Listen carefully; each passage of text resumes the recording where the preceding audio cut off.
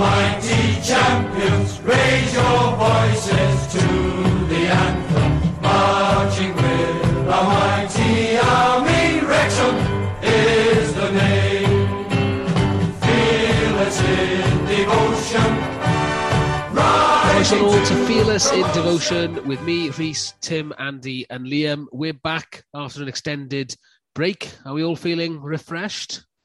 Oh, yes. We've all been just refreshing the Red Passion transfer rumours thread over the last 5 weeks instead. But the fruits of that thread have been three signings. Tim, why don't you take us through the three signings first and we can have a chat about them? Okay, so first through the door, as to quote a certain Dean Keats, was Jordan Tunnicliffe, formerly of Crawley Town, was in the League Two Player of the Season 4 last season. So yeah, decent acquisition.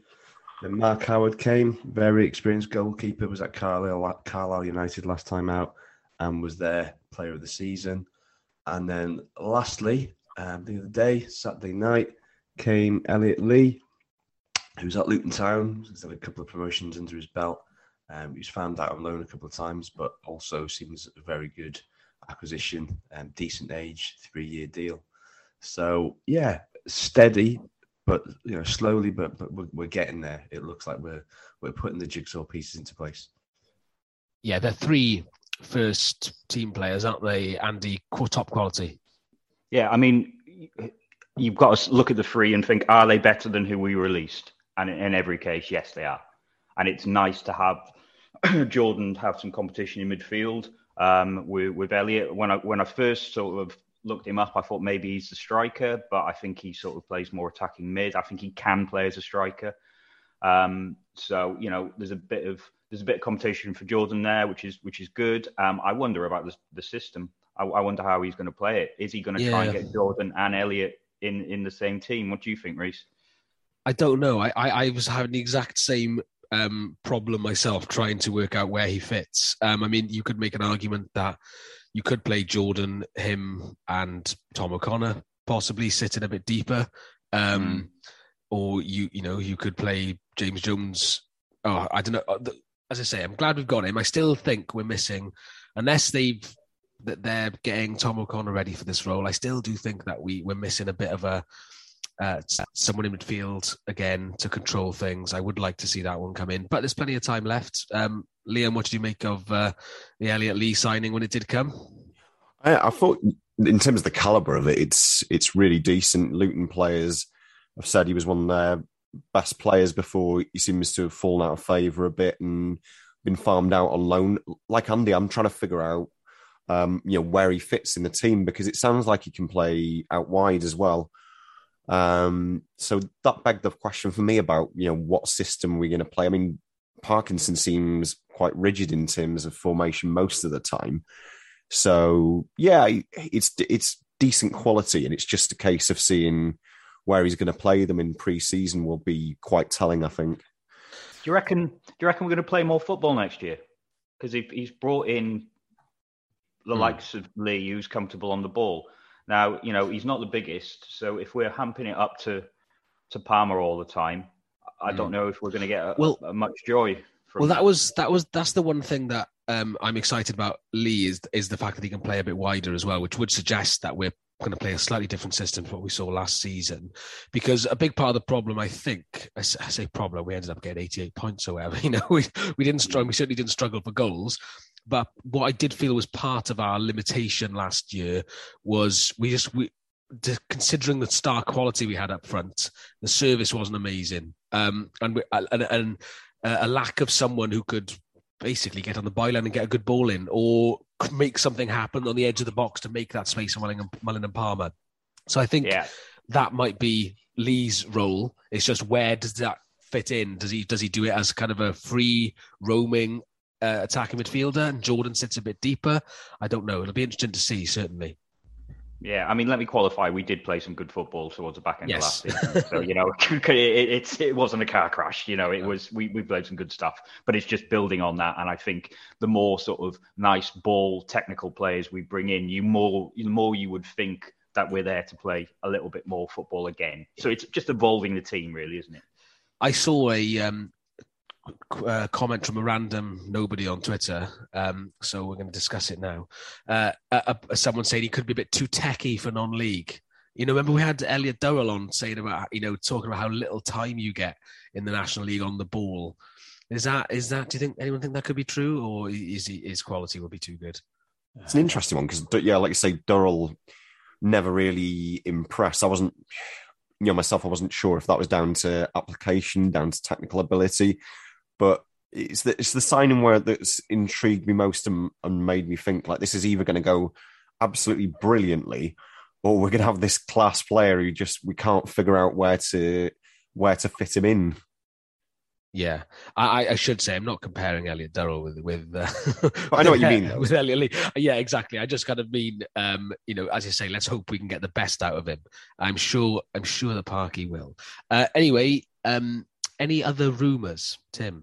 Have you heard anything about our next signings? Nothing concrete. Obviously, the Tom Lowry rumour seems to be doing the rounds. The lad at Crewe, that seems to be gathering some sort of momentum. So there's every possibility that could happen. Sunday's mentioned that we're still looking at Stuart Dallas from Solihull Moors, which would probably be that midfielder you were describing a couple of minutes ago. Somebody to dictate the game and grab it by the scruff of the neck. So Is that what Dallas? I thought Dallas was a striker. I thought he was midfielder. No, when I watched the playoff final, he was definitely up front, and he is pacey, right? I mean, both those names, I would love either of them. Larry can dictate. You watched the final. Sucker for punishment. That I couldn't even. It was on before the Wales game, mate. I sort of couldn't turn it off. But Dallas really impressed me. He was just direct. He was quick. He was a sort of different sort of front man to Mullin and Palmer. And if there was one person we could go for to bolster that front line, I would definitely want him. Yeah, I think he'd be decent. And another name that was mentioned is Isaac Olaofi. I don't know how you pronounce his surname. He plays for Millwall as a striker. But he was on loan, wasn't he, this season? Was it Sutton, was it? Yeah, Sutton. So, yeah, I mean, I don't know. It's that classic stage of the season that you hear names, you don't know which ones are more legit than others. But we could do with some pace, couldn't we? I think a bit of pace would not go amiss up top. I think, or down the wings. No, I think we're always. Yeah, and especially when you consider that the so-called fastest player at the club, Tyler French, has now gone. So we now, I don't think it's great when your fastest player is a centre back, and then it certainly isn't great when he leaves.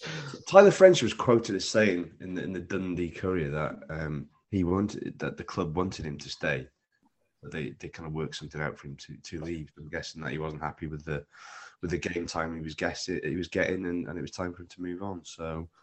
I read that interview and I thought he said that he went to speak to Parkinson and then decided he wanted to leave. I mean, I think Parkinson was honest with him and said, "Look, you're not going to be first choice. Yeah. You will play a part, but you're not." And it's good if you're going to be honest with him because you don't want players on the sidelines who are unhappy.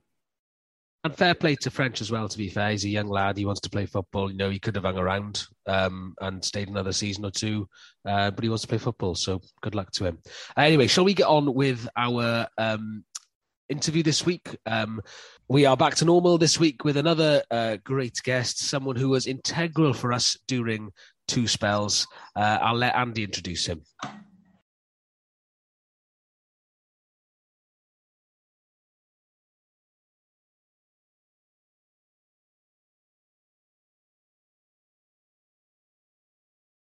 Right, after Nat Percival left, we needed a ball-playing left-sided centre-half. Just one problem. As Joey Jones once famously said, they're as rare as rocking horse shit. We needn't have worried, though. All the way from Mansfield came a floppy-haired fella who fitted straight in. A first trip to Wembley, then a second, less successful one followed, with this guy instrumental in both. After ditching us for league football, he was back a few years later and once again didn't let us down. But let's not mention his Twitter. Welcome to the centre-half who was often on the right wing, Martin Riley. How are you, Martin? I see what you've done there. Yeah, I said that to my missus before she went out. I said, "What about this line?" He goes, "What if he thinks he's not on the right wing?" And I said to her, "I think he'll get it." All right, lads. Thanks for having me on. No, delighted to have you on, mate. So when we do something like this, we do a bit of research on people, and it's not just sort of looking at their socials or anything like that. It's talking to the people who know them. So I'm going to hit you with some sort of things that people have said about you, and you can tell me if you agree or not. Let's go. You can go after each one. So the first one was good pro. Not sure about that. Who said that? One of the management, one of the sort of first time around, somebody in the back room scenes at Wrexham said you never gave them any problems. Yeah, no, I wouldn't say I was the best pro, Right. but I think I've been a good pro. I don't think I would have been able to, had the career that I've had without being a good pro, really. But I think my mates would say that I like to beer as well. Well there's another one. There's another one. We'll get to that. Another one was glides around the field. That's nice. That's Yeah. quite a compliment. I think so. Yeah. I wouldn't say I'm not gliding very much at the moment, I tell you. You're still playing, aren't you? Yeah, I'm still playing. Yeah, I'm at Hensford at the moment. Right. I've retired about 3 times, but they've managed to suck me in again for another season. So, yeah, That's definitely last season. This one, though, yeah. Yeah, I think so. Yeah. I've said that the last 2 seasons. I think that's going to be me. But yeah, they've sucked me in again. I suppose why not? Right, here's the next one, and it might relate to the first one. Should have played higher. Yeah, that's probably been said quite a few times to me. Yeah.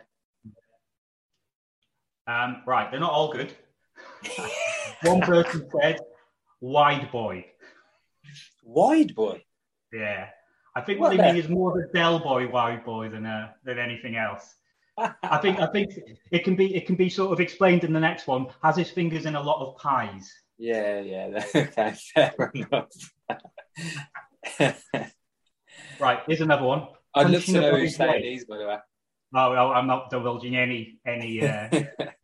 I've been caught out with that before. I'll tell you after. Punching above his weight. Oh God, here we go. The missus, yeah. Yeah. I've heard them all before. And then the last one. I wonder if you can get who says this. Loves tattoos. Because Kreitz said that, yeah. I've got a couple of really good tattoos, to be fair. Yeah. When I look, you've not got sleeves or anything, though, have you? You're not massively tattooed. Do you want to see it? Yeah. Where are they, mate? Well, that says Malia 04. Oh my God. And that says Vegas 18. They are fucking terrible. Shocking. That first one, Malia 04, I paid €40 for that in 2004. And it smudged. It's like instantly smudged. Shocking. On the strip in Malia. The first lads' holiday away. Was it Melia, Molia, or Create Malia? Yeah, it looks like malaria. And then on my stag do in 2018, me and my mate thought we'd be funny to get another one, but that's the highlight of my tattoos, I'm afraid. Yeah, he didn't really elaborate much on that, so I think he must have known it was going to lead there. Yeah. So before we get to Wrexham, start off. Growing up, did you always know you were going to be a footballer? I think I probably did, you know.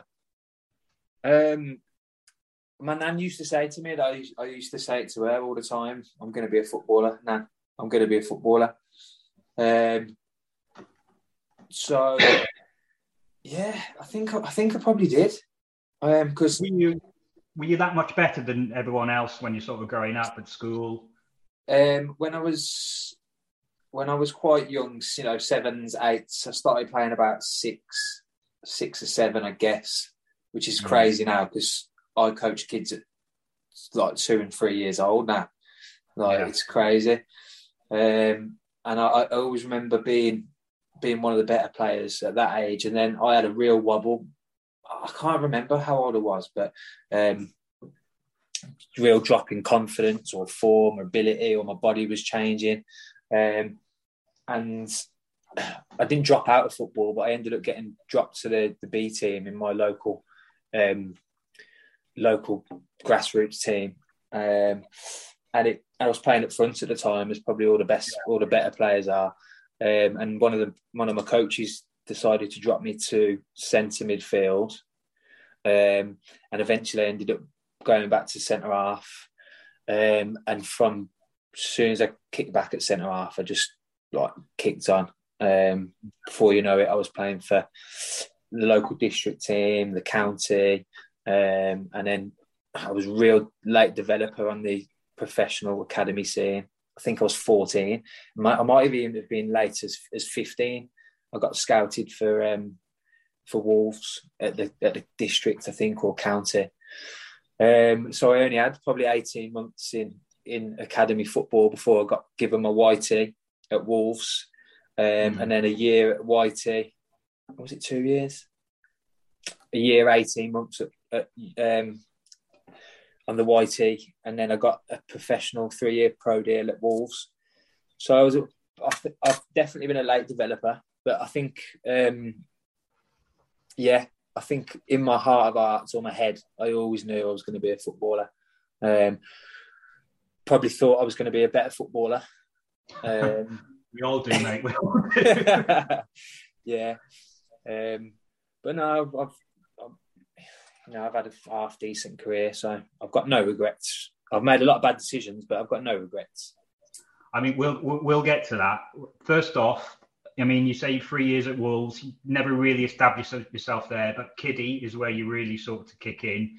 Tell us about your partnership with Crichton. Were you two sort of centre halves together straight away? Yeah, not straight away, no. So I dropped out of Wolves at 21 and not played a first team game, which was criminal, really. I thought I'd walk into like League One, League Two. I think Wolves were yo-yoing between the Championship and the Premier League at the time. My first team's manager was Glenn Hoddle. I had people like Joleon Lescott and Paul Ince and Colin Cameron and like some real massive names. I never broke into the first team. Probably wasn't good enough. Although I remember coming close probably a couple of times to sneaking on a bench or maybe sniffing and playing, but it would have been nice to have been given the opportunity. Just to get thrown in and see how you get on. But left at 21. I went to Shrewsbury Town. No, I went to Bristol City on trial with Gary Johnson. I thought I did really well there. I think they were quite pleased with me, but for whatever reason, I didn't get a deal. But he recommended me to Shrewsbury Town, and then I went in at Shrewsbury for the back end of that season. Ended up doing my medial ligament, and then the following summer, I found myself looking for a club. First time out of football, really look on the merry-go-round, looking for a team, and I was scrambling really. I'd played no games. I was 21, played no games, and I went in at trial at Kiddie. And managed to force myself a contract. And then I think it was 2 or 3 months before I forced my way into the team at Kiddie. Struck up that partnership with Kreitz, which was like probably like the perfect centre half partnership, really. Obviously big. You got a big lump head. Just head in fridges at the back, and then me, who was the young kind of ball playing centre half who could run and get about. It was probably like a match made in heaven, really. And I think me and Crichton ended up playing, most of the games, almost every game that season. We missed out on the playoffs by one. by one game. So this was in the conference, was it? This is Conference North? Yeah, this was the National League. Yeah, this was the Oh, National League. right. Yeah. And then I think Crichton moved on. Crichton went to Oxford. Yeah. He got bought by Oxford that year, and then I had another year kind of establishing myself in kiddie. I think I played 50 games that year. And then Yates, he took me to Cheltenham with him. He got the move to Cheltenham and took me with him into League Two. That was my first year in the league. Yeah. Just before we move on, I know you sort of said that, Crichton took you under his wing a little bit and like you were a good team. Did he ever grip you? Was there ever a time where he just sort of grabbed hold of you and just did like went into beast mode? No. Crichton is a gentle giant, mate. He's a gentle giant. He's, he looks big and horrible with his big tats and his big sniper's dream head, but he's a lovely guy, mate. He's a gentle giant. I haven't seen him lose to temper many times, but he did. There was one time when I think he shoved one of our little right wingers at Kiddie in the bath. I can't remember what happened, but I remember him give him a big shove and pushed him over in the bath. Sounds like a Carry On film more than So obviously you've got you've played league football with Cheltenham, and then I think you went to Mansfield. We're down in the conference again. So after that, as I sort of alluded to earlier, we really needed another centre half. And do you know if it was Crichton who sort of recommended you, because you were a Morel signing, weren't you? Yeah. I think he kind of was. I think it was getting. So that was the year I left Cheltenham, was it? No, or Mansfield. So I left. Yeah, so you left Cheltenham, then Mansfield, and then start the 2012 That's it. First season at Wrexham. That's it. Yeah. It was getting quite late in the summer, really, and I was. I've been speaking to quite a number of clubs. I was a late signing in pre-season that year. I'm pretty sure I was pretty late anyway. I think Crichton's put me in. It was done fairly quickly, I think. I knew Oaksy from the Wolves days, I'd played really well against you in the season prior to it at our place. Remember when Mazza lobbed Jossie in the it was windy, rainy. We beat you 2-0 at our place. I was at that game. Yeah, it's still roadworks on the way back, watching your keeper getting lobbed by their keeper. It wasn't the perfect Friday. I've had better Friday nights, I'll be honest. Yes, there wasn't really much said about it. Yeah, we got the deal done quite late. I come in, and Westy and Crichton started the season, didn't they? They started the season at centre half, which I was a bit disappointed about. But from all accounts, like he'd promised Westy like that he deserved his his starting spot. And then unfortunately, me and Crichton didn't even get to play with each other because he did his cruciate. Was it? Ebbsfleet. Good memory. Ebbsfleet away. Did his cruciate. That wasn't classic. Yeah. What was it 0-0 that one? I can't remember. I know it was quite early on in the season, and it was a baking hot day. And I was at that time I was thinking, God, I hope we get him back by about Christmas or something. And then I think it became pretty evident that more or less finished his career, didn't it? Yeah, it did. Yeah. Shame. Just go back to pre-season for one, just because it's quite in vogue at the moment. We've got our lads sort of coming back in for pre-season soon. Take us through what you think is a good pre-season. What sort of works for you? What sort of got you sort of started? Because looking at it, you have quite a few pre-seasons at quite a few clubs, so you must have experienced it quite a few different ways. Oh yeah, I've experienced both ends of it. Yeah, the don't see a football for a week at the track. Just getting absolutely blitzed on the track, and obviously now the people are starting to do it the other way. where there's balls out on the first day. It's all ball related, which is the right way to do it, I think. Because we're all footballers, aren't we? That's what we're there for. That's what you've got to get fit playing football. That's how you get it done. You throw your runs in alongside it. But I remember the first year of it in League Two at Mansfield, and we didn't see a ball for a week. We were at the track morning and afternoon for 5 days, just on the track. And I'm sure we had a game that Saturday. It might have been the following Saturday, and lads had barely touched the ball. And I remember feeling like fit as fuck, could run around the track all day long. But as soon as we got chucked onto a football pitch, and it was like, all twisting and turning and chasing and short, sharp. It was like, I felt so unfit. Sounds like you could get injuries that way. Yeah, well, that's what they're saying now. It's wrong to start blasting the lads because they're going to pick up niggles. You can blast the lads for a couple of weeks, and if they get injured for 2 weeks, they miss 2 weeks of pre-season. So, it's more beneficial to keep the lads steadily building up to it than to burn them out. Yeah. Just sort of going back to that first sort of season you came in, I know you said you came in quite late, but what did you think of the squad? So you've got big characters there like Jay Harris, you've got good pros like Dean Keats. Did you sort of look at that and go, yeah, this is a step up, even from Mansfield, which I know were quite well financed? Yeah, I think we'd finished third, hadn't we, that year? And you'd finished second. You just missed out on promotion. You'd fit on the 98 points. So I knew I was. Yeah, I know. Yeah, I knew I was coming into it like a successful team, which was fantastic for me.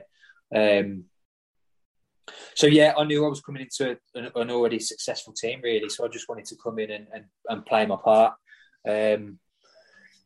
Yeah, obviously everyone wants to be involved at the top of the league.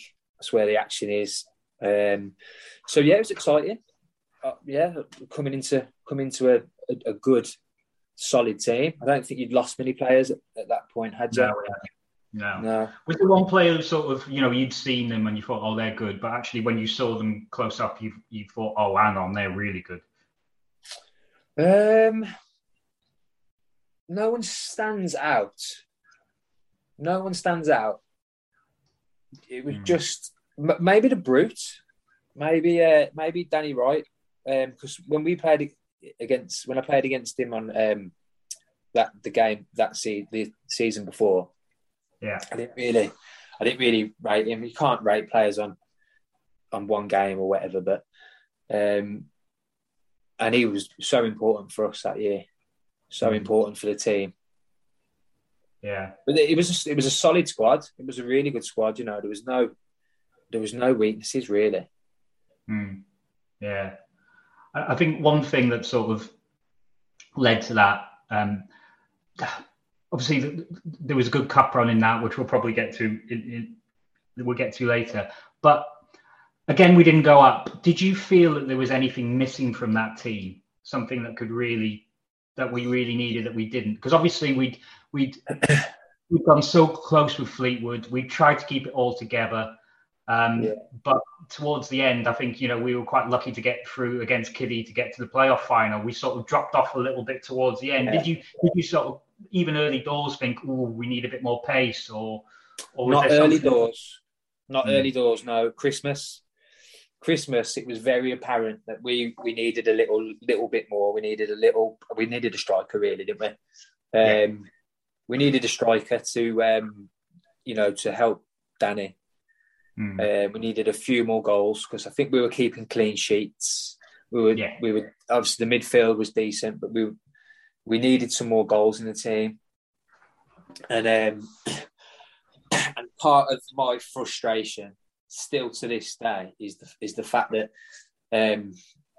we didn't go out and get someone. Christian Jolly. Your Christian Jolly, exactly. Look, Newport went and spent 25 grand on a striker. He got him promoted that year. Now, I'm not saying we Wrexham will never have a better chance than that year to get promoted, obviously, until last year.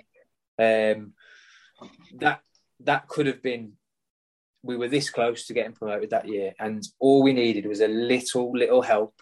We needed to go out and spend some money and get a striker in. And that was frustrating because if we'd have got promoted that year, look, who knows what would have happened. Wrexham would have been a league club back in 2013. Yeah. And it's taken 9 years for Wrexham to get even another sniff of going back in the league. So now, obviously, it's apparent that the money wasn't there to go and get a striker. So we got Dele Adebola, who, good pro, but probably... 38, not what we needed. So that was frustrating. And from what... I'm not saying that that's the reason why. I've got my thoughts on the way Wrexham was being run back then or whatever, because I know I do throw a lot of things on Twitter, but I've got nothing against the trust, and they were doing things in the best way that they thought for Wrexham Football Club, and I understand the historical issues that have been there as well. But we were so close, man, so close. If they could have just, found some money from somewhere and got us a striker, it could have been. Yeah, I mean, we'll talk about the trophy, but if we go through on that sort of theme to the playoff final, you're going up against Newport. You've got a 37-year-old, a 38-year-old up front, and a left back, and you've got another 38-year-old to come off the bench. Now, if I'm a Newport centre half, I'm going, I'll have some of this. On a big pitch like Wembley, it's not going to trouble me. And I think that sort of puts your sort of argument about the striker into start focus, really. Yeah. Well, he scored the winner against us, didn't he? Do you know what I mean? He scored the winner against us. Well, I'm 36 now, and God knows how Mozza and them lot were playing till 38. Yeah. It's crazy. I know. Yeah, I mean, Ormerod will always go on about that miss, but, Yeah, well, I listened to Brett's one as well. He went on about that miss, but... He went on about 6 times, Martin, to be honest. Every time you thought he was over it, he was going back onto it. Yeah. We played so well, didn't we? In the... We did play well. We deserved to go through, but that's football, innit? That's football.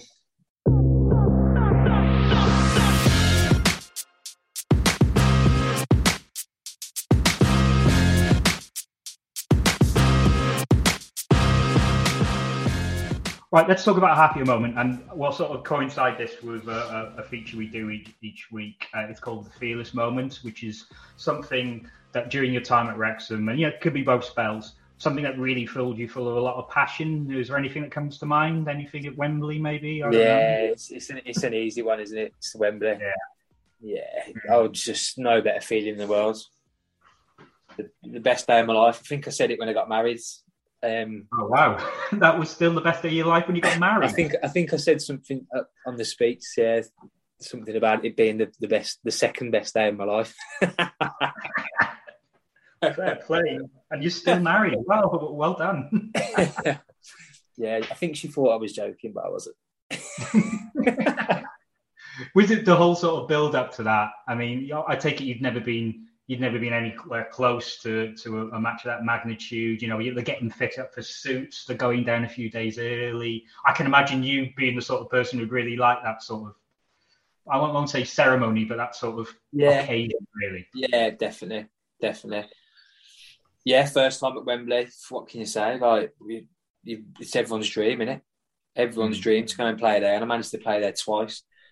One short of Joe Clark, apparently. Yeah, Clark started the first one. I seem to remember that.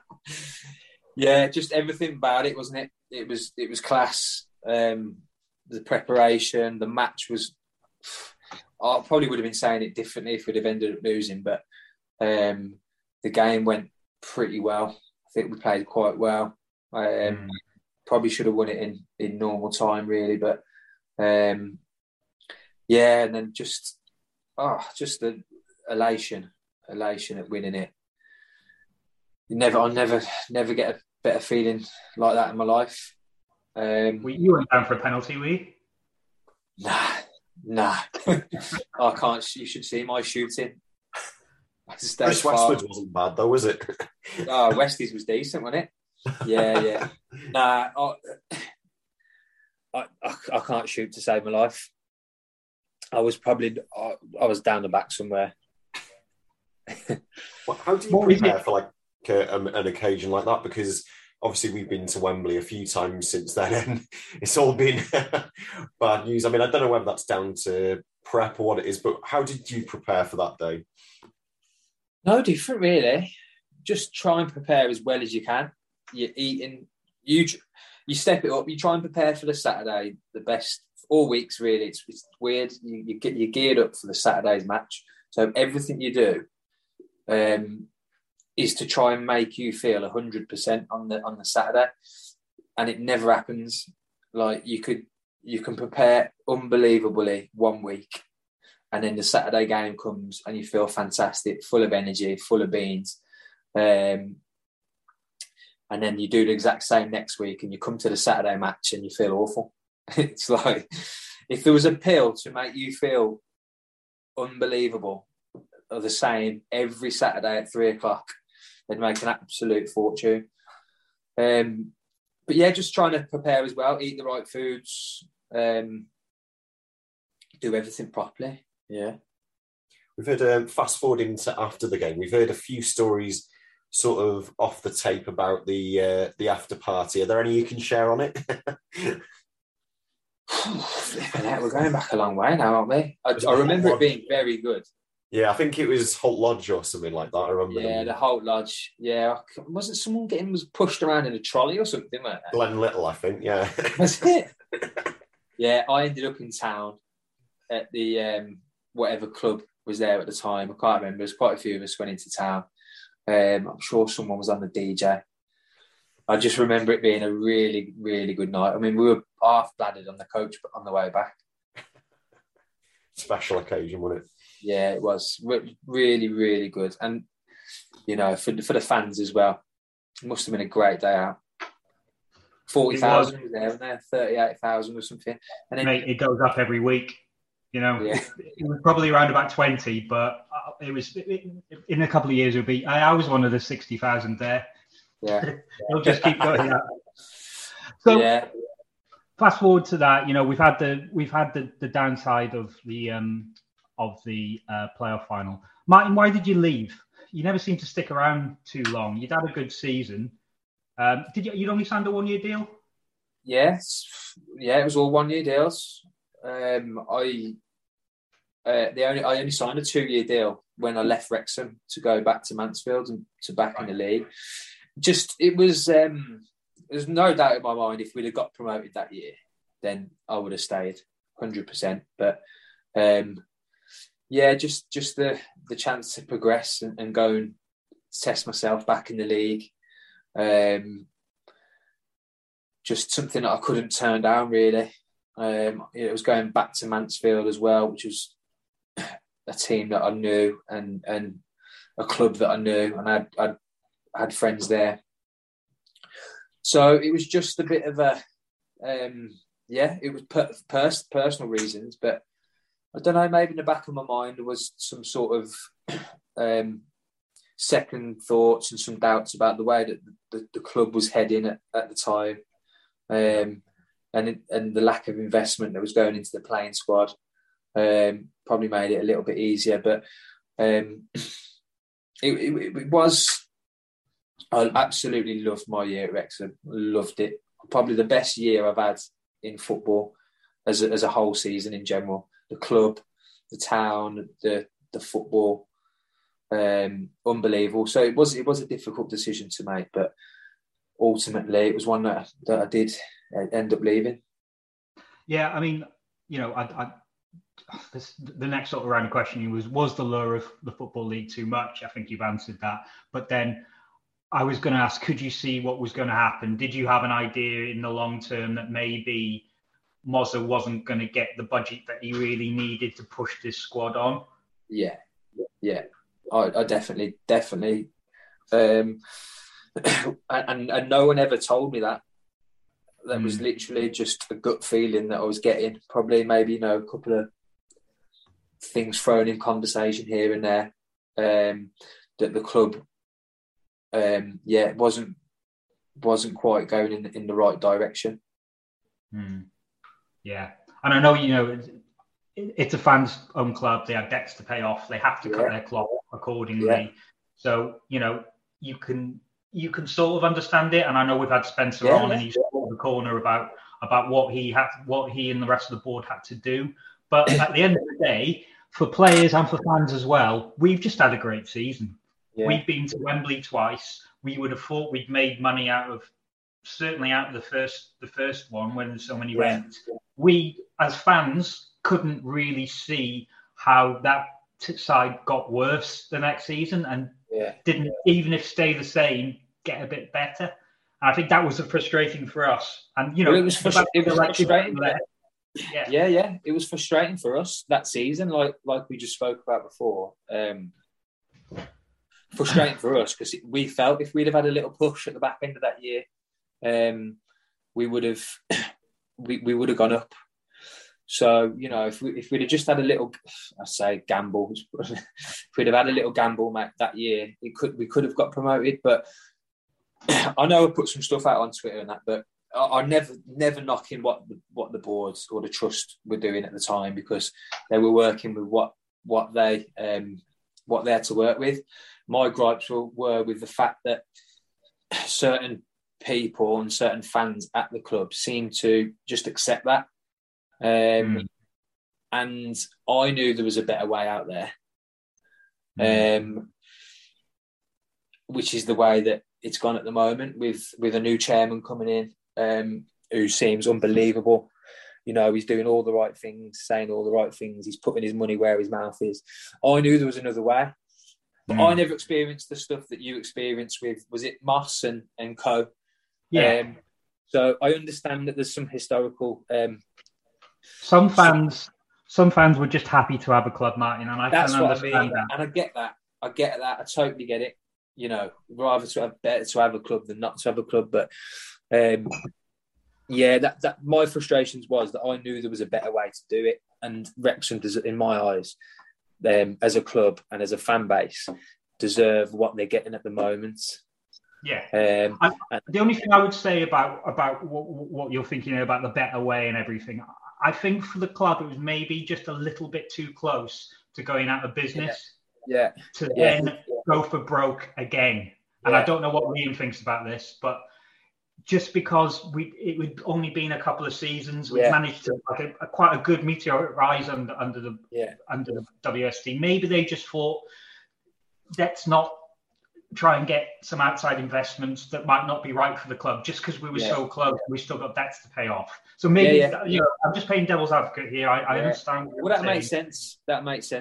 Like I said, I've got nothing against anyone at Wrexham, nothing at all, because I know 100% that everyone who was involved at that time all wanted the best for Wrexham Football Club. So. They're obviously making the decisions on what they felt was best for the club at that time.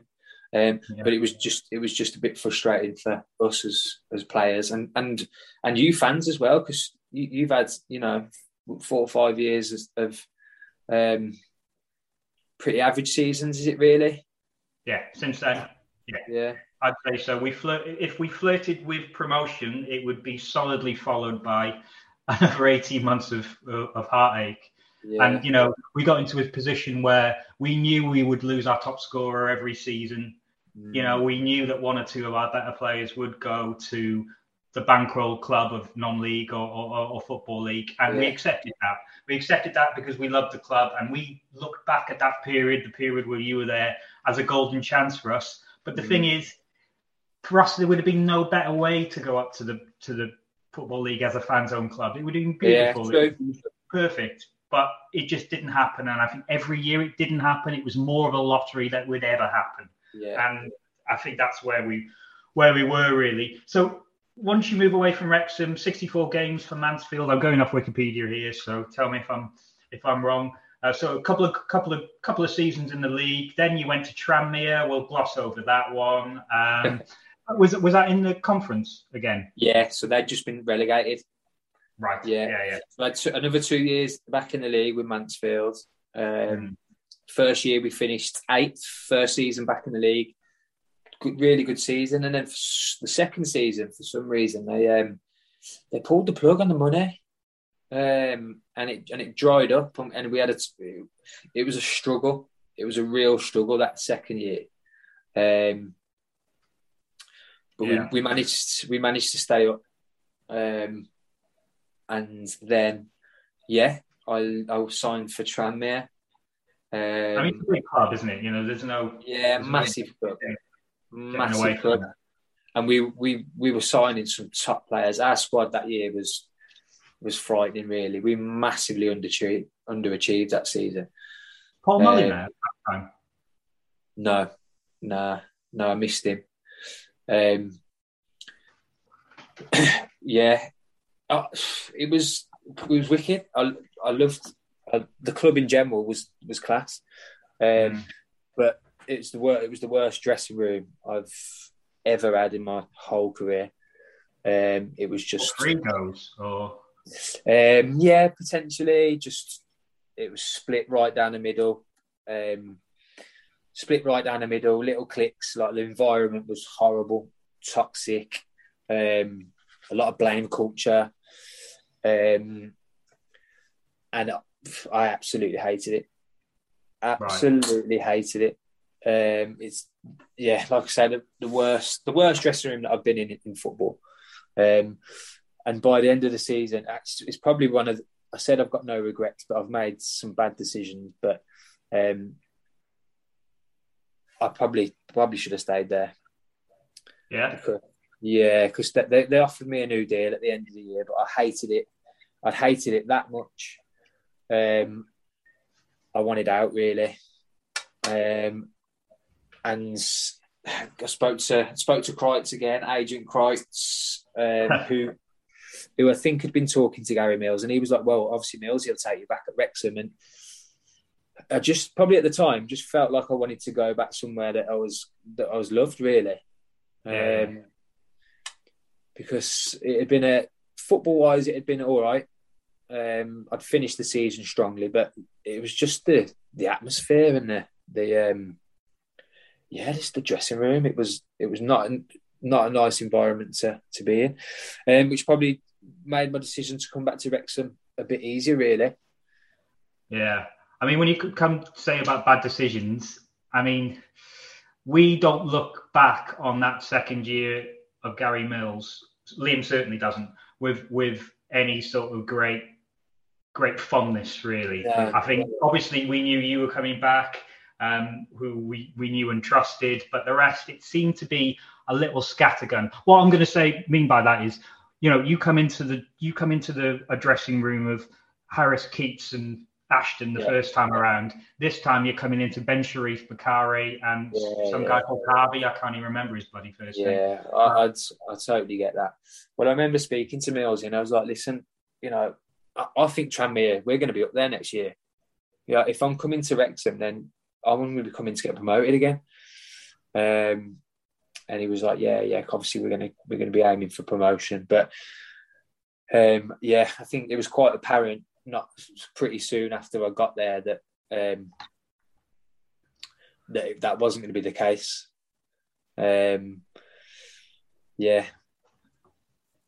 As I asked you earlier, was there one player who really surprised you how good they were the first time at Wrexham? I'm going to ask the same question again, but I'm going to swap it round to, was there one player that you thought, fuck me, he's shit?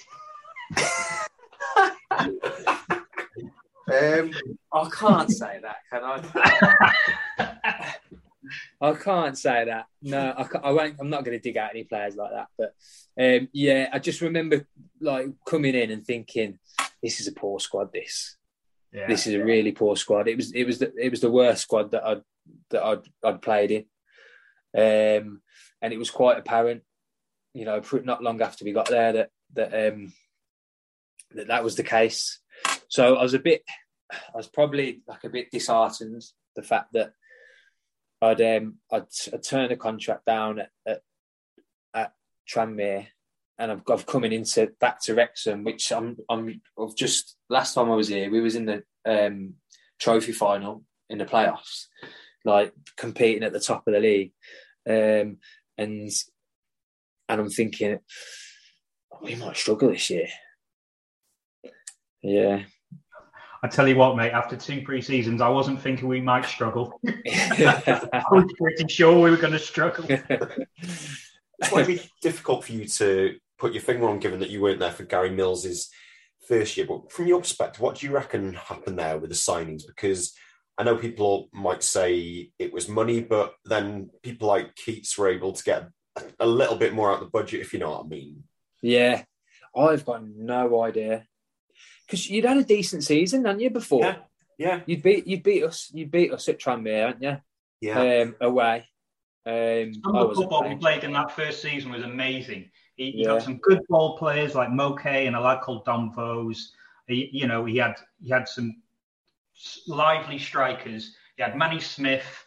The only thing I can think is they didn't get promoted and he threw the baby out of the bathwater. He released everyone and tried to rebuild again, and maybe didn't have the stomach for it. I don't know. I've got no idea. No idea. It's strange, isn't it? I mean, the obvious thing is budget-wise. You know, was his budget cut again? Because some of the players that I know were coming in were on they were on peanuts, really. So that's the obvious one was his budget cut, which probably was. But yeah, strange. Seeing as he got rid of some kind of like established National League players, didn't he? Really? Yeah. What was the dressing room like when you first got there? Because obviously, I don't think Gary Mills only lasted a few months, didn't he? After that, but what was it like during that time where he was still there? It was all right. Yeah, it was fine. Yeah, it was fine. No problems whatsoever. Obviously, I met me mucker Tilty. We used to drive in together. So yeah, it was absolutely fine. I know there was a few of the players that obviously weren't buying into to Millsy and his motives. But the dressing room was fine. There was no issues whatsoever. Yeah, we've probably done it to death a bit in terms of his methods and things like that. But what were your thoughts on the whole going to the pub before match? I think Friday nights, wasn't it, or something like that? Did it strike you as unusual, or was it something you've seen before? It's going to sound strange now, me disagreeing with having a drink, because there's not many times that I do disagree with having a drink. But it wasn't. I just wasn't. I just wasn't having it. I just wasn't. Not just. Not. It wasn't just the drinking. I just wasn't having. Just the stuff we were doing in general. That training on the training pitch and on the training. Don't get me wrong. Kasky was decent. Was a good coach, but yes, maybe it wasn't really the coaching, but just some of the general stuff that we were doing. I couldn't get on board with it. Not a Skittles player then. What's that? You're not a Skittles player then. Skittles and sausage and chip butties on a Friday. Yeah. A few pints. It was like I couldn't get my head round. We'd be playing Torquay and we used to go down the M6 when we should be going down the M5. We'd go down the M6 to stop off at the same pub where Millsy grew up or whatever, to have a game of Skittles and greasy sausage and chip butties. And it put, not only would we do all that stuff, but it put another like 3 hours on the journey, 4 hours on the journey. It was just like bonkers. I remember me and Schwan were like, what are we doing here?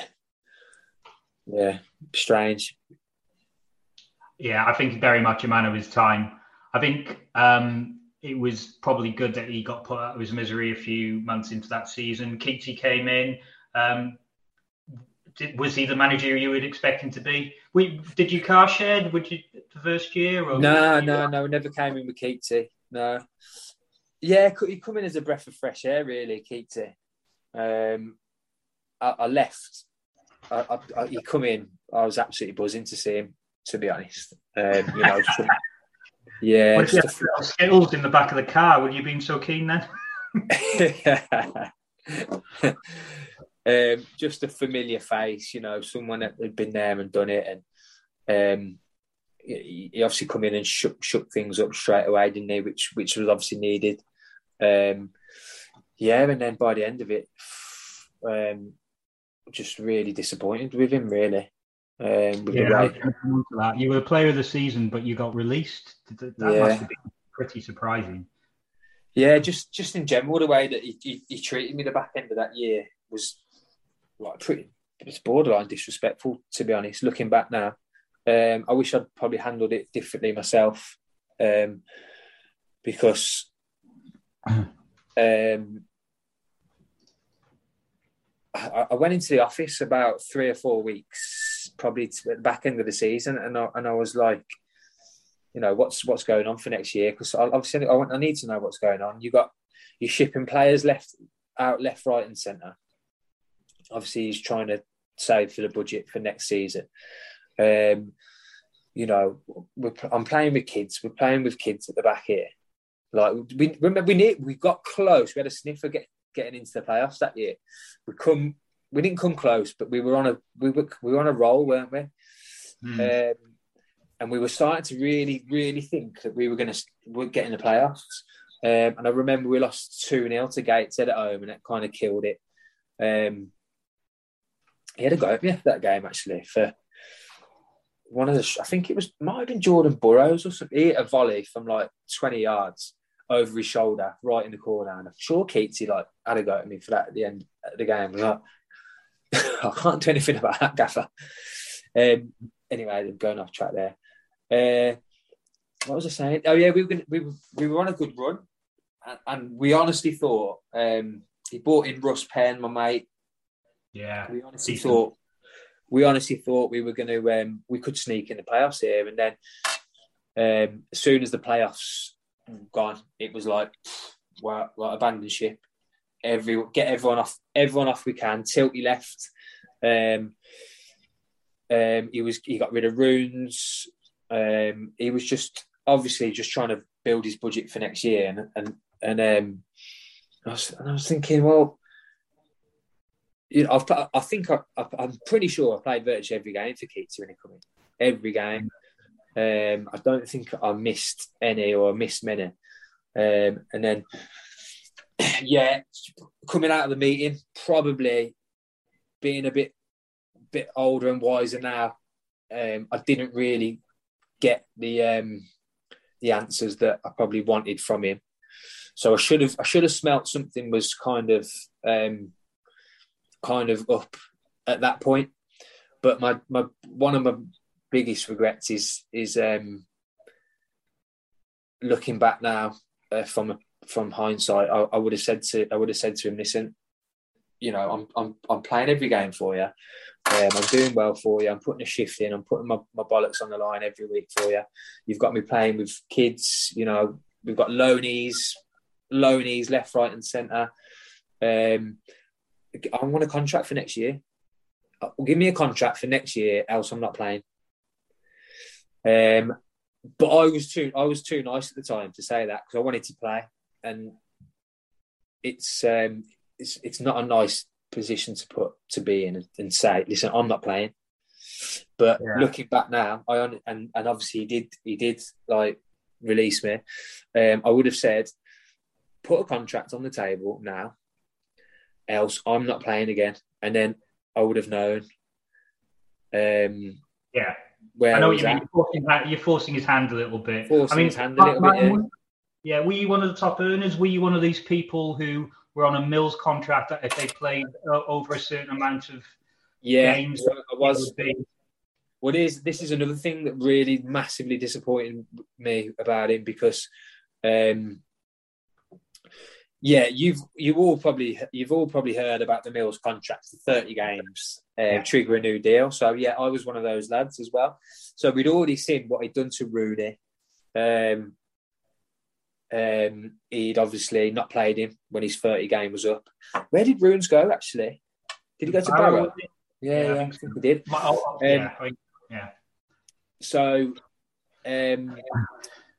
yes, we knew it was happening. I think it happened to a couple of players as well. I think Hamza maybe might have had a 30-game clause, and Hamza went to York with Mills in, so he was triggering it.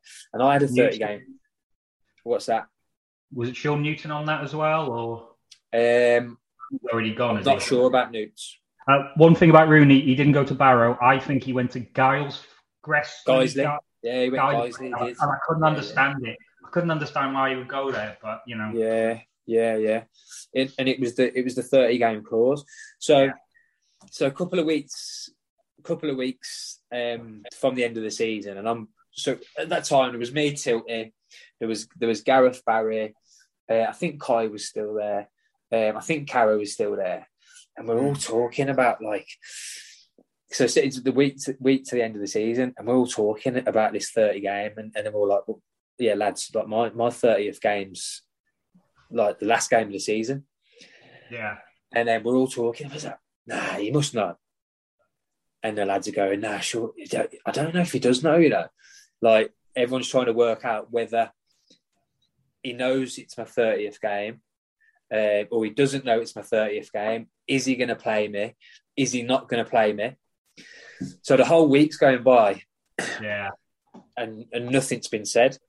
So the closer we get to the game, and everyone's going, nah, surely he would have pulled you by now. Surely if it's your 30th game, he's not going to play you. He would have pulled you in and said, listen, I know it's your 30th game. I can't play you Saturday because I can't afford to trigger your clause, blah, blah, blah. Right, yeah. So it goes the whole week, nothing's been said. We've got Eastleigh away on the last game of the season. We're on a coach, get the coach down to Eastleigh away. We're all on the coach. Wow, was you playing? like you're playing? He must have missed it or something. And then obviously have an overnight stay at Eastleigh. Not pulled once. We get off the coach on the Saturday.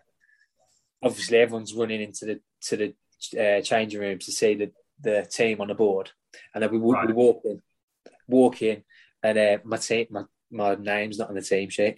Right. Yeah. It's like what? Not said a word to me. Not said a word. Stuck me on a bench, and I'm thinking, what the like? Could it not just pull me at some point and have a chat with me? And then, obviously finished the season. I think I even come on in that game. Come on for someone who got injured. So I'd play. So is it 30 starts rather than 30 appearances? Starts, that's it, yeah. Right, okay. That makes more sense. Yeah, fair enough. So I ended up coming on for someone for playing 30 games anyway, but it wasn't 30 starts.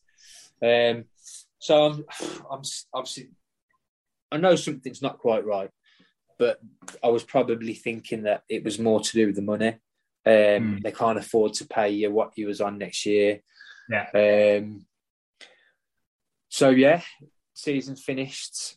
Obviously, I think I won five out of the 6 Player of the Season awards or something. But obviously, it was a bit different because Tilty would have mocked up. Tilty would have won all because he was unbelievable that year. But I was just fortunate that he'd left. Hence why and Runes would have obviously been up there as well. So I was the best of the bad bunch at the end of the day. But and then the following day, I come in the office and he says, I'm not going to offer you a deal. I'm like, mate, that's embarrassing. The way you've just handled that, man. Just be a bloke about it. Do you think he would do things? I mean, that's his first sort of couple of months in management. Do you think that's a sort of thing that he would learn from and maybe do a little bit different, or do you think he was that ruthless as a manager and would continue to? I don't think it was ruthlessness. I think it was cowardice, really. Right. In my personal opinion, I don't think he wanted to have that conversation with me. Right. Maybe he didn't know. Maybe not made his mind up. But he could have pulled me. He could have pulled me when I went in his office and said, "Listen, I'll be honest, Riles. Like, I'm not sure about next year. You know, and I still would have gone out there and played my heart out for the jersey. He's probably thinking, I can't afford to tell him what I'm thinking because he might down tools or. But one thing I've learned in all my years in football is people respect honesty. People respect honesty, and there's not a lot. There's not enough of it about at the moment, or over the years. Just be honest with people. Like when I left Wolves at 2021, Mick McCarthy sat me down. He was like, "Yeah, listen, you're not going to play. You're going to need to go and find a club and carve your career out elsewhere." I was like, "What can you say to that?" "All right, Gaffer, no worries. I'll take it on the chin and you move on."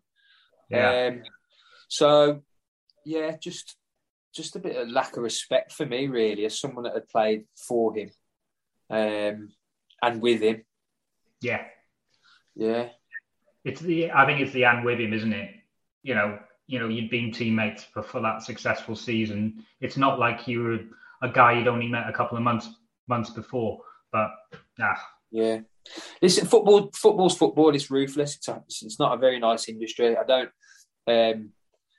I will never knock someone for doing things that they believe's the right thing to do. Keatsy thought it was the right thing to do to get to not offer me a contract that year. And to be fair, I think he brought in Sean Pearson and Manny Smith back, didn't he? So you know, I can't knock that as a person and as a footballer. But just the way that he handled it and me was disrespectful, I think. Yeah. Have you ever met or spoken to him since? No, I don't think I have. I bumped into him at the me and Clyde saw him at the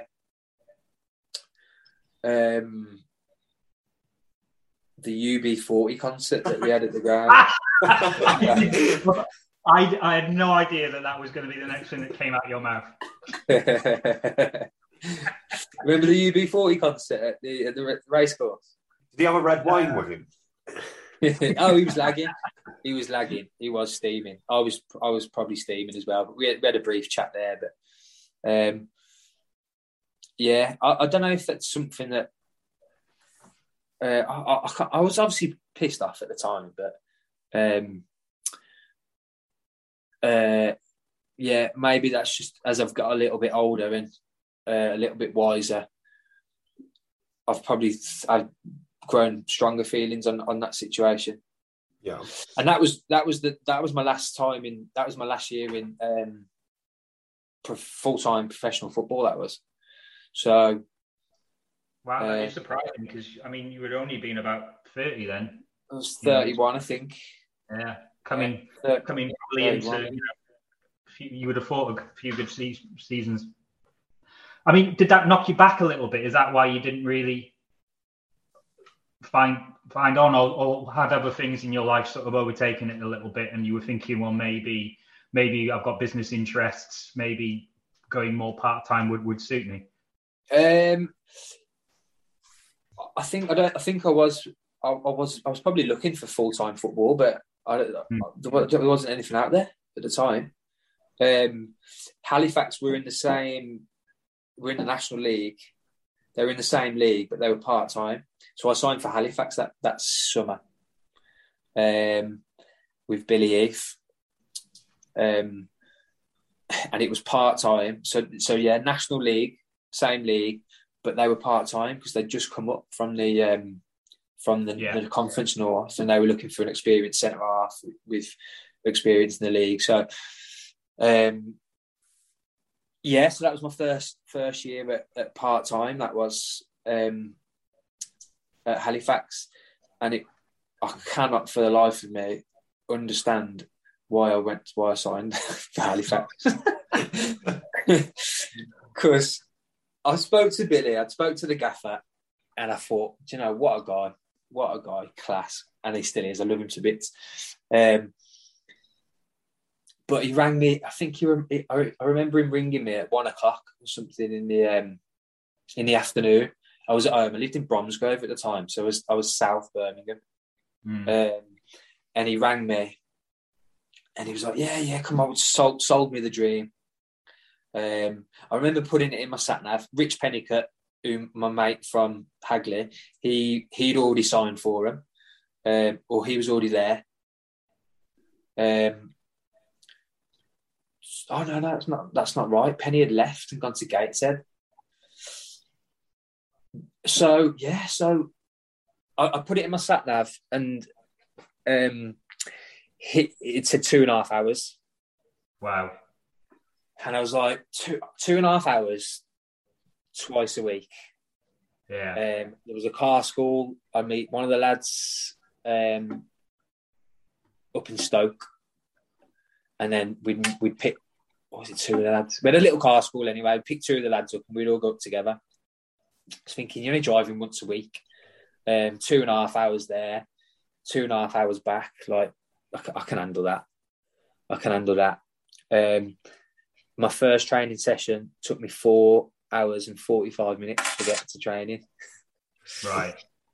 I got stuck in traffic in Birmingham. I put it in the middle of the day. It said 2.5 hours. I got stuck in rush hour. I got stuck in Birmingham. I got stuck in Manchester. And then they'd moved training another 45 minutes into Leeds. I got stuck in traffic in Leeds. I was literally driving to training thinking, what have I done here? What have I done? But I say, fortunately, I ruptured my PCL about 5 or 6 games into the season. And the gaffer was wicked. He just said, listen, get your treatment down in Birmingham. So I didn't have to do it. Well, I wouldn't have been able to do it. I just physically would not have been able to travel that far. So yeah, that was my first experience in part-time football, and I missed the whole season for injury, ruptured PCL, and a nearly 5-hour journey to training. What a season!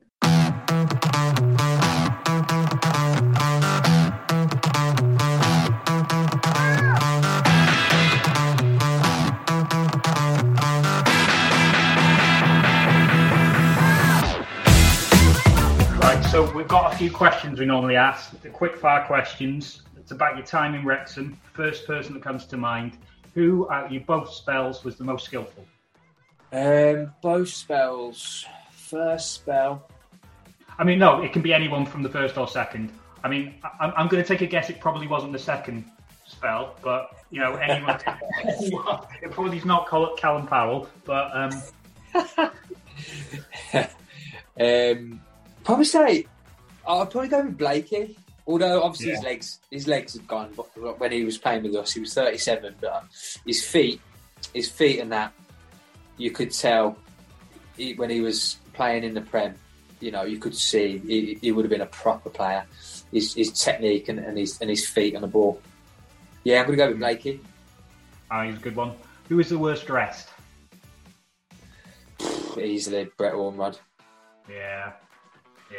Sometimes when you just know the seasons they played, you just know the answer you're going to get. And I know there's another one coming up, which I know you're going to say the same person. It's interesting when you don't know. Right, the next one is, who's the most underrated?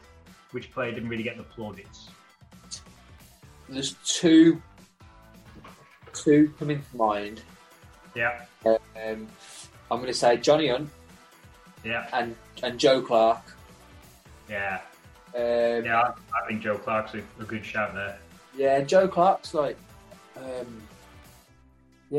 think Joe Clark's a good shout. But Johnny Hunt was quite similar as well. You know, not one of the probably like one of the like main faces that you'd say, but just come in and do a job for you every time he plays.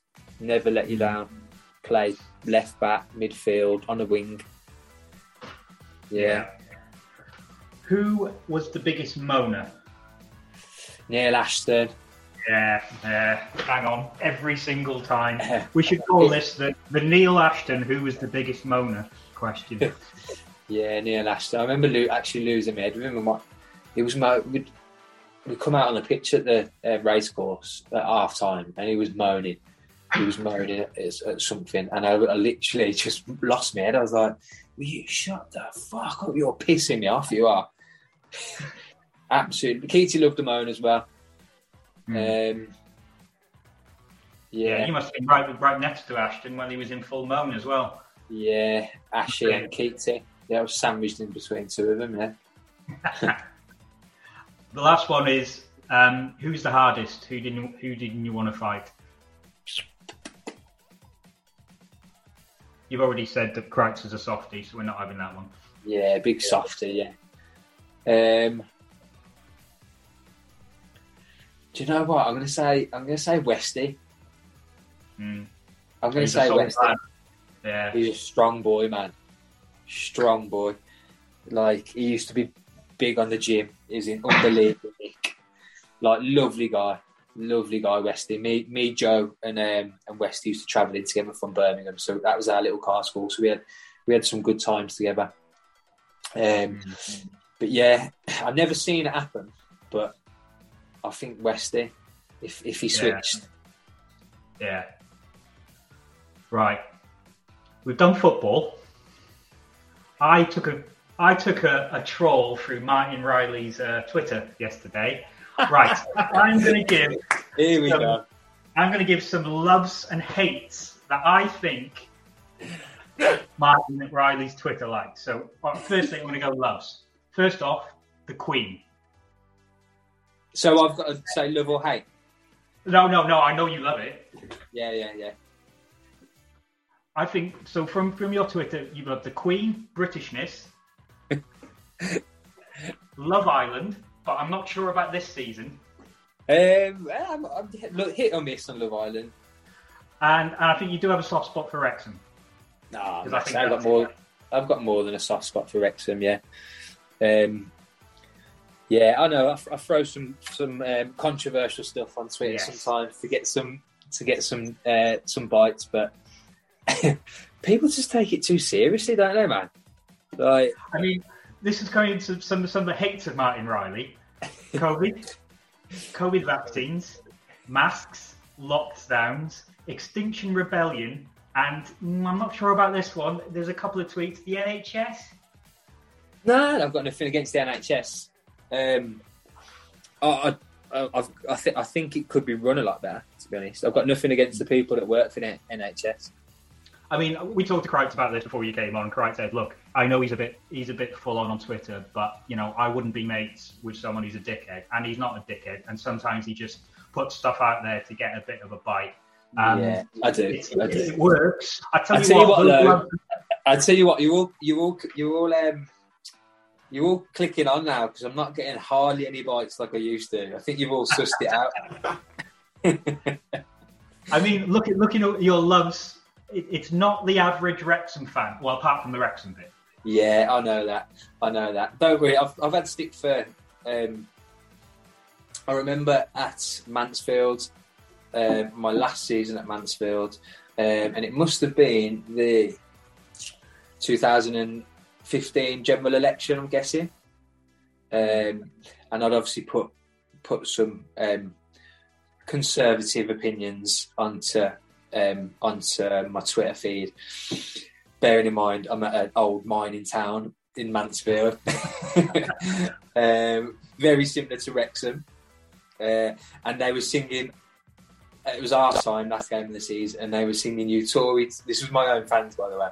You Tory wanker.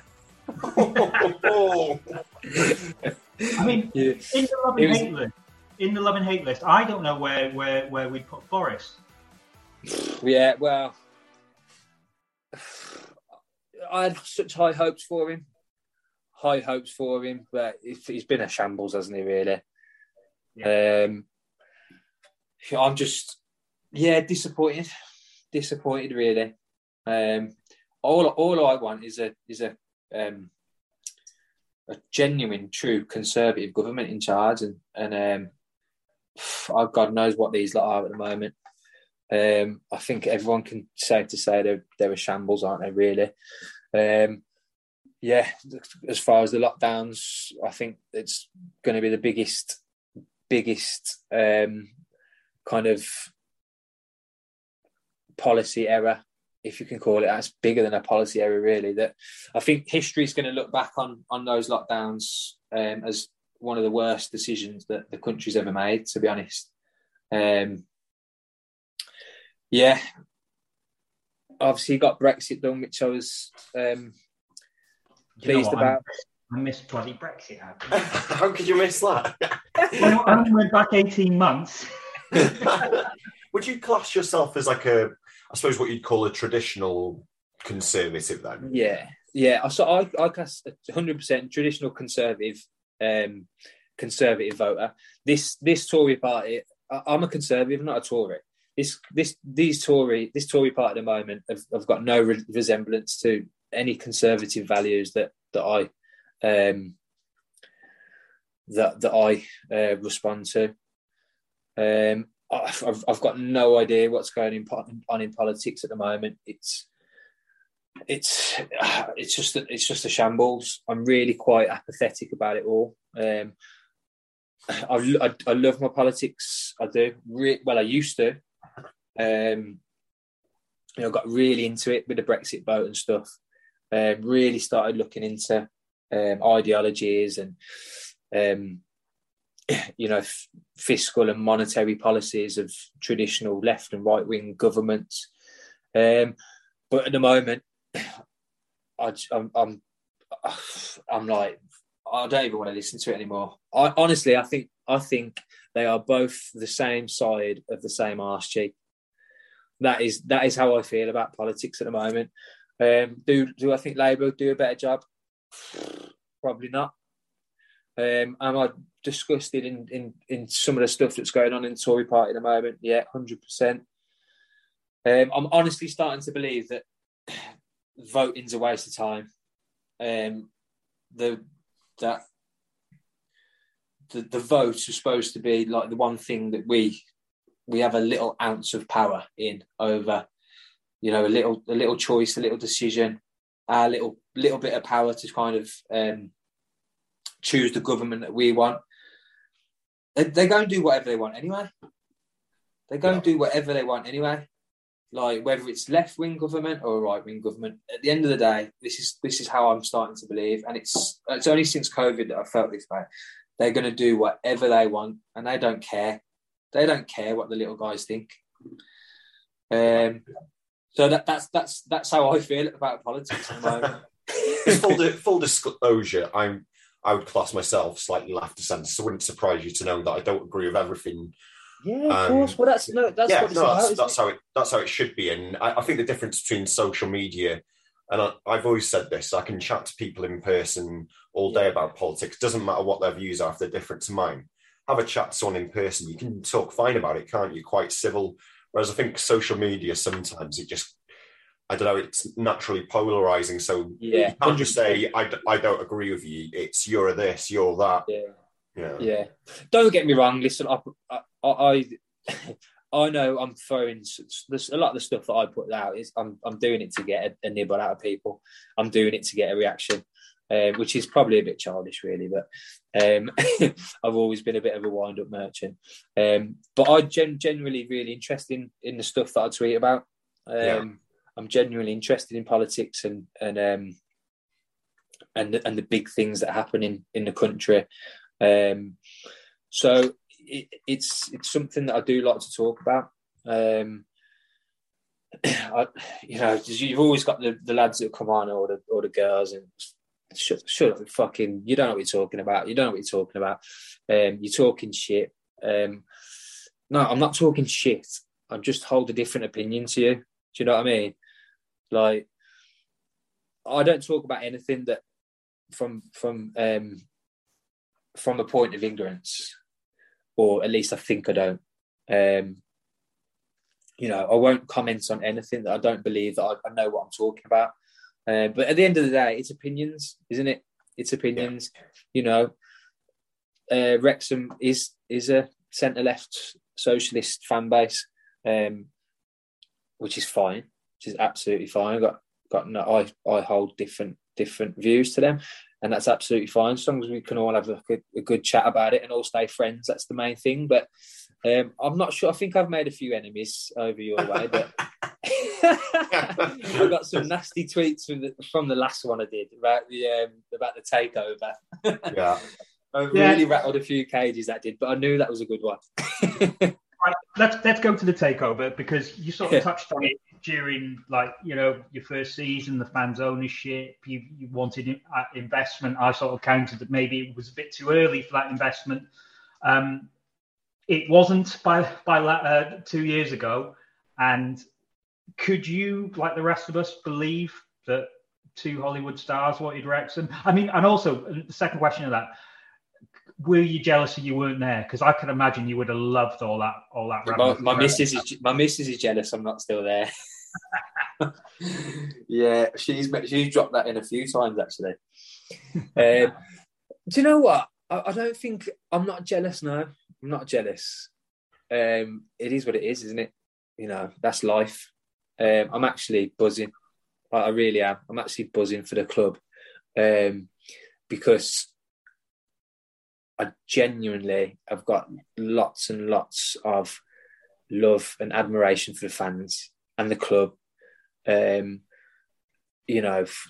your own club and all putting your money in your pockets to save your own club. What a club. We were getting 9,000 fans last year. 9,000 fans in the National League. It's unbelievable. I'm genuinely, from the bottom of my heart, absolutely buzzing for everyone. I wish it had probably happened a bit sooner, really. Yeah. If it happened when I was there, then I might have been on a few more quid and we might have been able to get promoted. But fingers crossed you can do it this year. But it's not easy. Money doesn't guarantee your success. But what are your thoughts on it then? I mean, you've got to be going in favourites, haven't you? I'd say so. I would say it's quite important that we kept. I sort of said this earlier, that we got to a stage where we knew we would lose our top players. Yeah, and now you're buying. Yeah, now we're the big fish, but also we're keeping together a team. And I think Parkinson his team didn't really perform up until January. He got some players in. He got the big lad up front, which made everything work a little bit. Yeah, Ollie. Yeah. Yeah, played with Ollie at Mansfield. Yeah. His first. I think it was his first year in the league. Yeah. Yeah, he seems he's doing well. Yeah, and totally. He's 6'3", whatever, 6'4", maybe 6'5", but he gets around the pitch. He's not your Matt Reed who just sort of stays in the same position. Ollie was he's mobile target man. Yeah, and you got him, you got Mullin. We've managed to keep them together. If we get a few more defenders in, if we get a fit goalkeeper, and maybe one or two creative players, we've got a good squad in each position. I know you say it's tough to get out, but I would imagine if we bring in the right sort of players in the next couple of weeks, I would say we might be the shortest odds ever to go up. Yeah, I'd say so. So who's the competition? Because Stockport have gone up, haven't they? So there's one gone. Grimsby have gone up. Yeah, again, two best ones you could have hoped for there, really, because they've got a fan base. Who's come down? Scunthorpe and Oldham. Oldham especially are a basket case. Yeah. I think you're looking at Chesterfield signings, a lot of them are gone on potential. Yeah. So, Chesterfield, and they'd be the biggest threat, do you think? Southend as well. I think they'll get their act together. Liam, anyone else you can think of? Only, but I don't know what York's team's like, but only because I noticed that they got John Askey in charge now. He's always manage to do well with sort of a low budget. It might just be a surprise package, not necessarily, top two, but I think they might be up there. Yeah, and it's as you said, we've gone through a lot as a fan base, and not since the 2011-12, 12-13 season have I gone to a place knowing that there's a good chance we could win. Yeah. And that feeling is the best feeling in the world because we just haven't had it. We always knew that we could either beat someone 4-0 or lose 5-1, or it could be the direst 0-0 draw. But we go away from home now and at home thinking we've got a very good chance of winning. And that is just the best feeling as a football fan. And I think I've said this a few times on the pod. That was the playoff campaign where I wasn't really worried if we didn't go up because I knew we'd go up the next season. Now, if we got to the playoffs and we didn't go up that season anytime during the fan ownership, there's no guarantee we would get there the next season. But at the moment, there is. So obviously, overjoyed with what's happening to the club. And as you said, 10,000 fans. How many season tickets have you sold? 6,850. It's madness, isn't it? Yeah, I mean, I'll have to try and get to the game soon. Yeah, well, give us a shout. We'll be your bodyguards. I was going to say I might need some. I might have to wear a mask and a hat.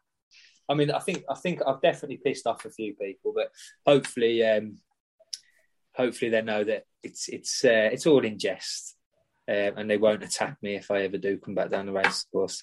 Now, this is why we do this podcast. It's the rehabilitation of Martin Riley live. You can hear it. I'll promise to stop tweeting. Thank you so much for your time. Absolutely, really enjoyed it.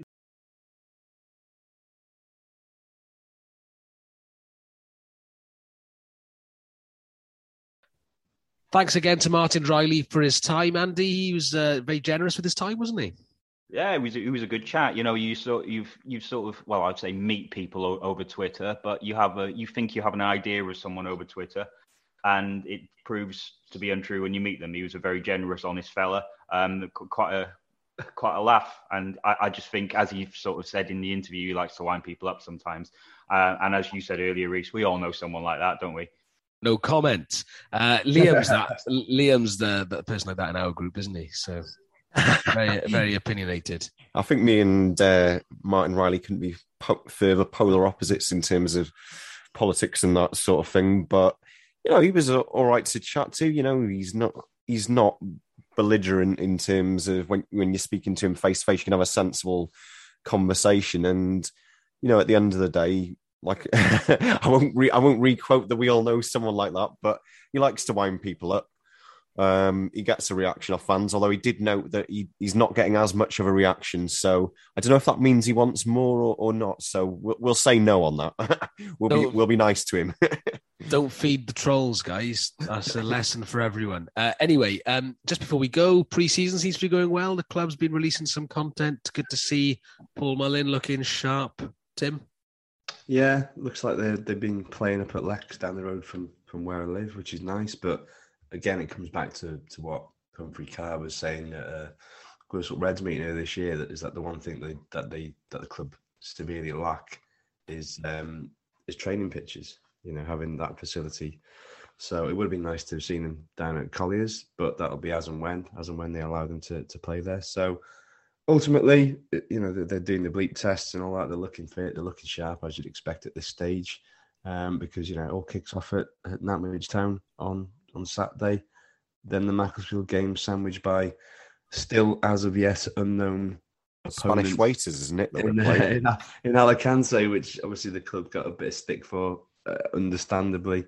They put out a bit of an update on that, so hopefully there'll be some more movement on the finer details ASAP, because obviously it's frustrating for those fans who've put a financial outlay to go out and enjoy a bit of a holiday based around some Wrexham matches. So hopefully that'll come to the surface soon. I can't wait to see who we play. Sorry, like I said, I can't wait to see who we play. Local opposition. Sticky Vicky. Yeah. Oh, she's in hospital. Daily Star exclusive. That pray for Sticky Vicky. Best wishes to Sticky Vicky from all at the podcast. Right, what were you going to say before we got onto this subject? The only thing I was going to say is, my mind's just full of Sticky Vicky now. The only thing I was so well known, only Andy can tell us about that bit. Crikey. Sorry, carry on. Look, it's good that the club have confirmed it's actually going ahead, because the last thing they needed was a PR disaster of saying we're going to Alicante, everyone books a hotel and a flight, and then it's postponed or it's just a training trip. So, it's good that they will play someone. And you want to go away to Alicante, you want to have a few beers in the sun with your ex and mates. It doesn't matter who they really play, really, does it? Probably not. Oh, and when we beat Alicante Waiters 11, 24-0, we'll all agree. Shooting practice. Anyway, we've got lots of guests lined up over the next couple of months. If you've got any suggestions, please don't hesitate to send them in on Twitter or by email, which is fidzine, FIDZINE, @gmail.com. But thanks for your time, and we'll speak to you soon. Oh, no, sorry. Can we just say one thing? The book in your background, Brexit. Are you Martin Riley in disguise? It's a book called The Brexit Club, which I haven't actually read. I don't know why. It just makes me look like I'm sort of interested in current affairs. I haven't brought myself to read it yet. But yeah, it's by Owen Bennett. I'm told it's very good. All right. Right. One other thing before we say goodbye. What is around your dartboard? It looks like a training dartboard. Is it some sort of a halo? If you go it's a halo. bowling, is it? It's a halo. What's Yeah, a halo? it's the lights, mate. I have some serious. I play some serious darts up here. Hold on. Training dartboard. I thought, I was like, what is it? we have to have a screen grab so people know this. Oh, right. Switched on. You can't see it so well in the light, but when you have a dark evening, get the halo on. It means you don't have shadows on the board. It's beautiful. It looks fantastic. So you play darts in the dark, basically? Yeah, basically. Yeah. Okay. While musing about Brexit. Yes, indeed. An insight into my Psyche. den. Yeah. Right, Anyway. let's end it here. Yeah, let's move on. Thanks everyone for listening, and we'll speak to you soon. Cheers. See ya.